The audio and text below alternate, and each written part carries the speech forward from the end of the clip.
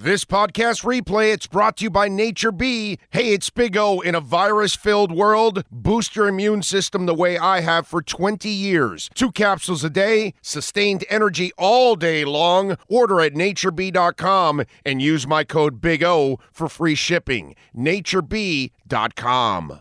The other story that came out was Adam Schefter apparently might have gotten another story wrong, because he reports that the Carolina Panthers were interested in Aaron Rodgers, and a local reporter says, no, they're not.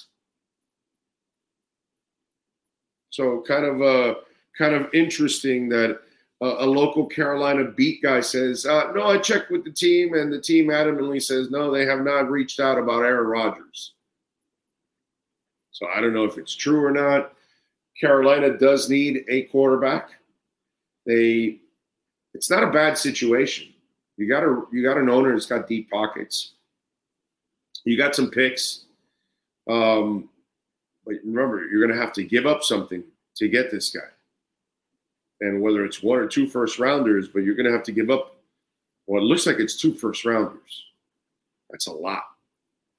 And if you're only going to get him for 1 year or 2, man, if you trade for Rodgers, you have to be convinced you are putting a Super Bowl team around the guy.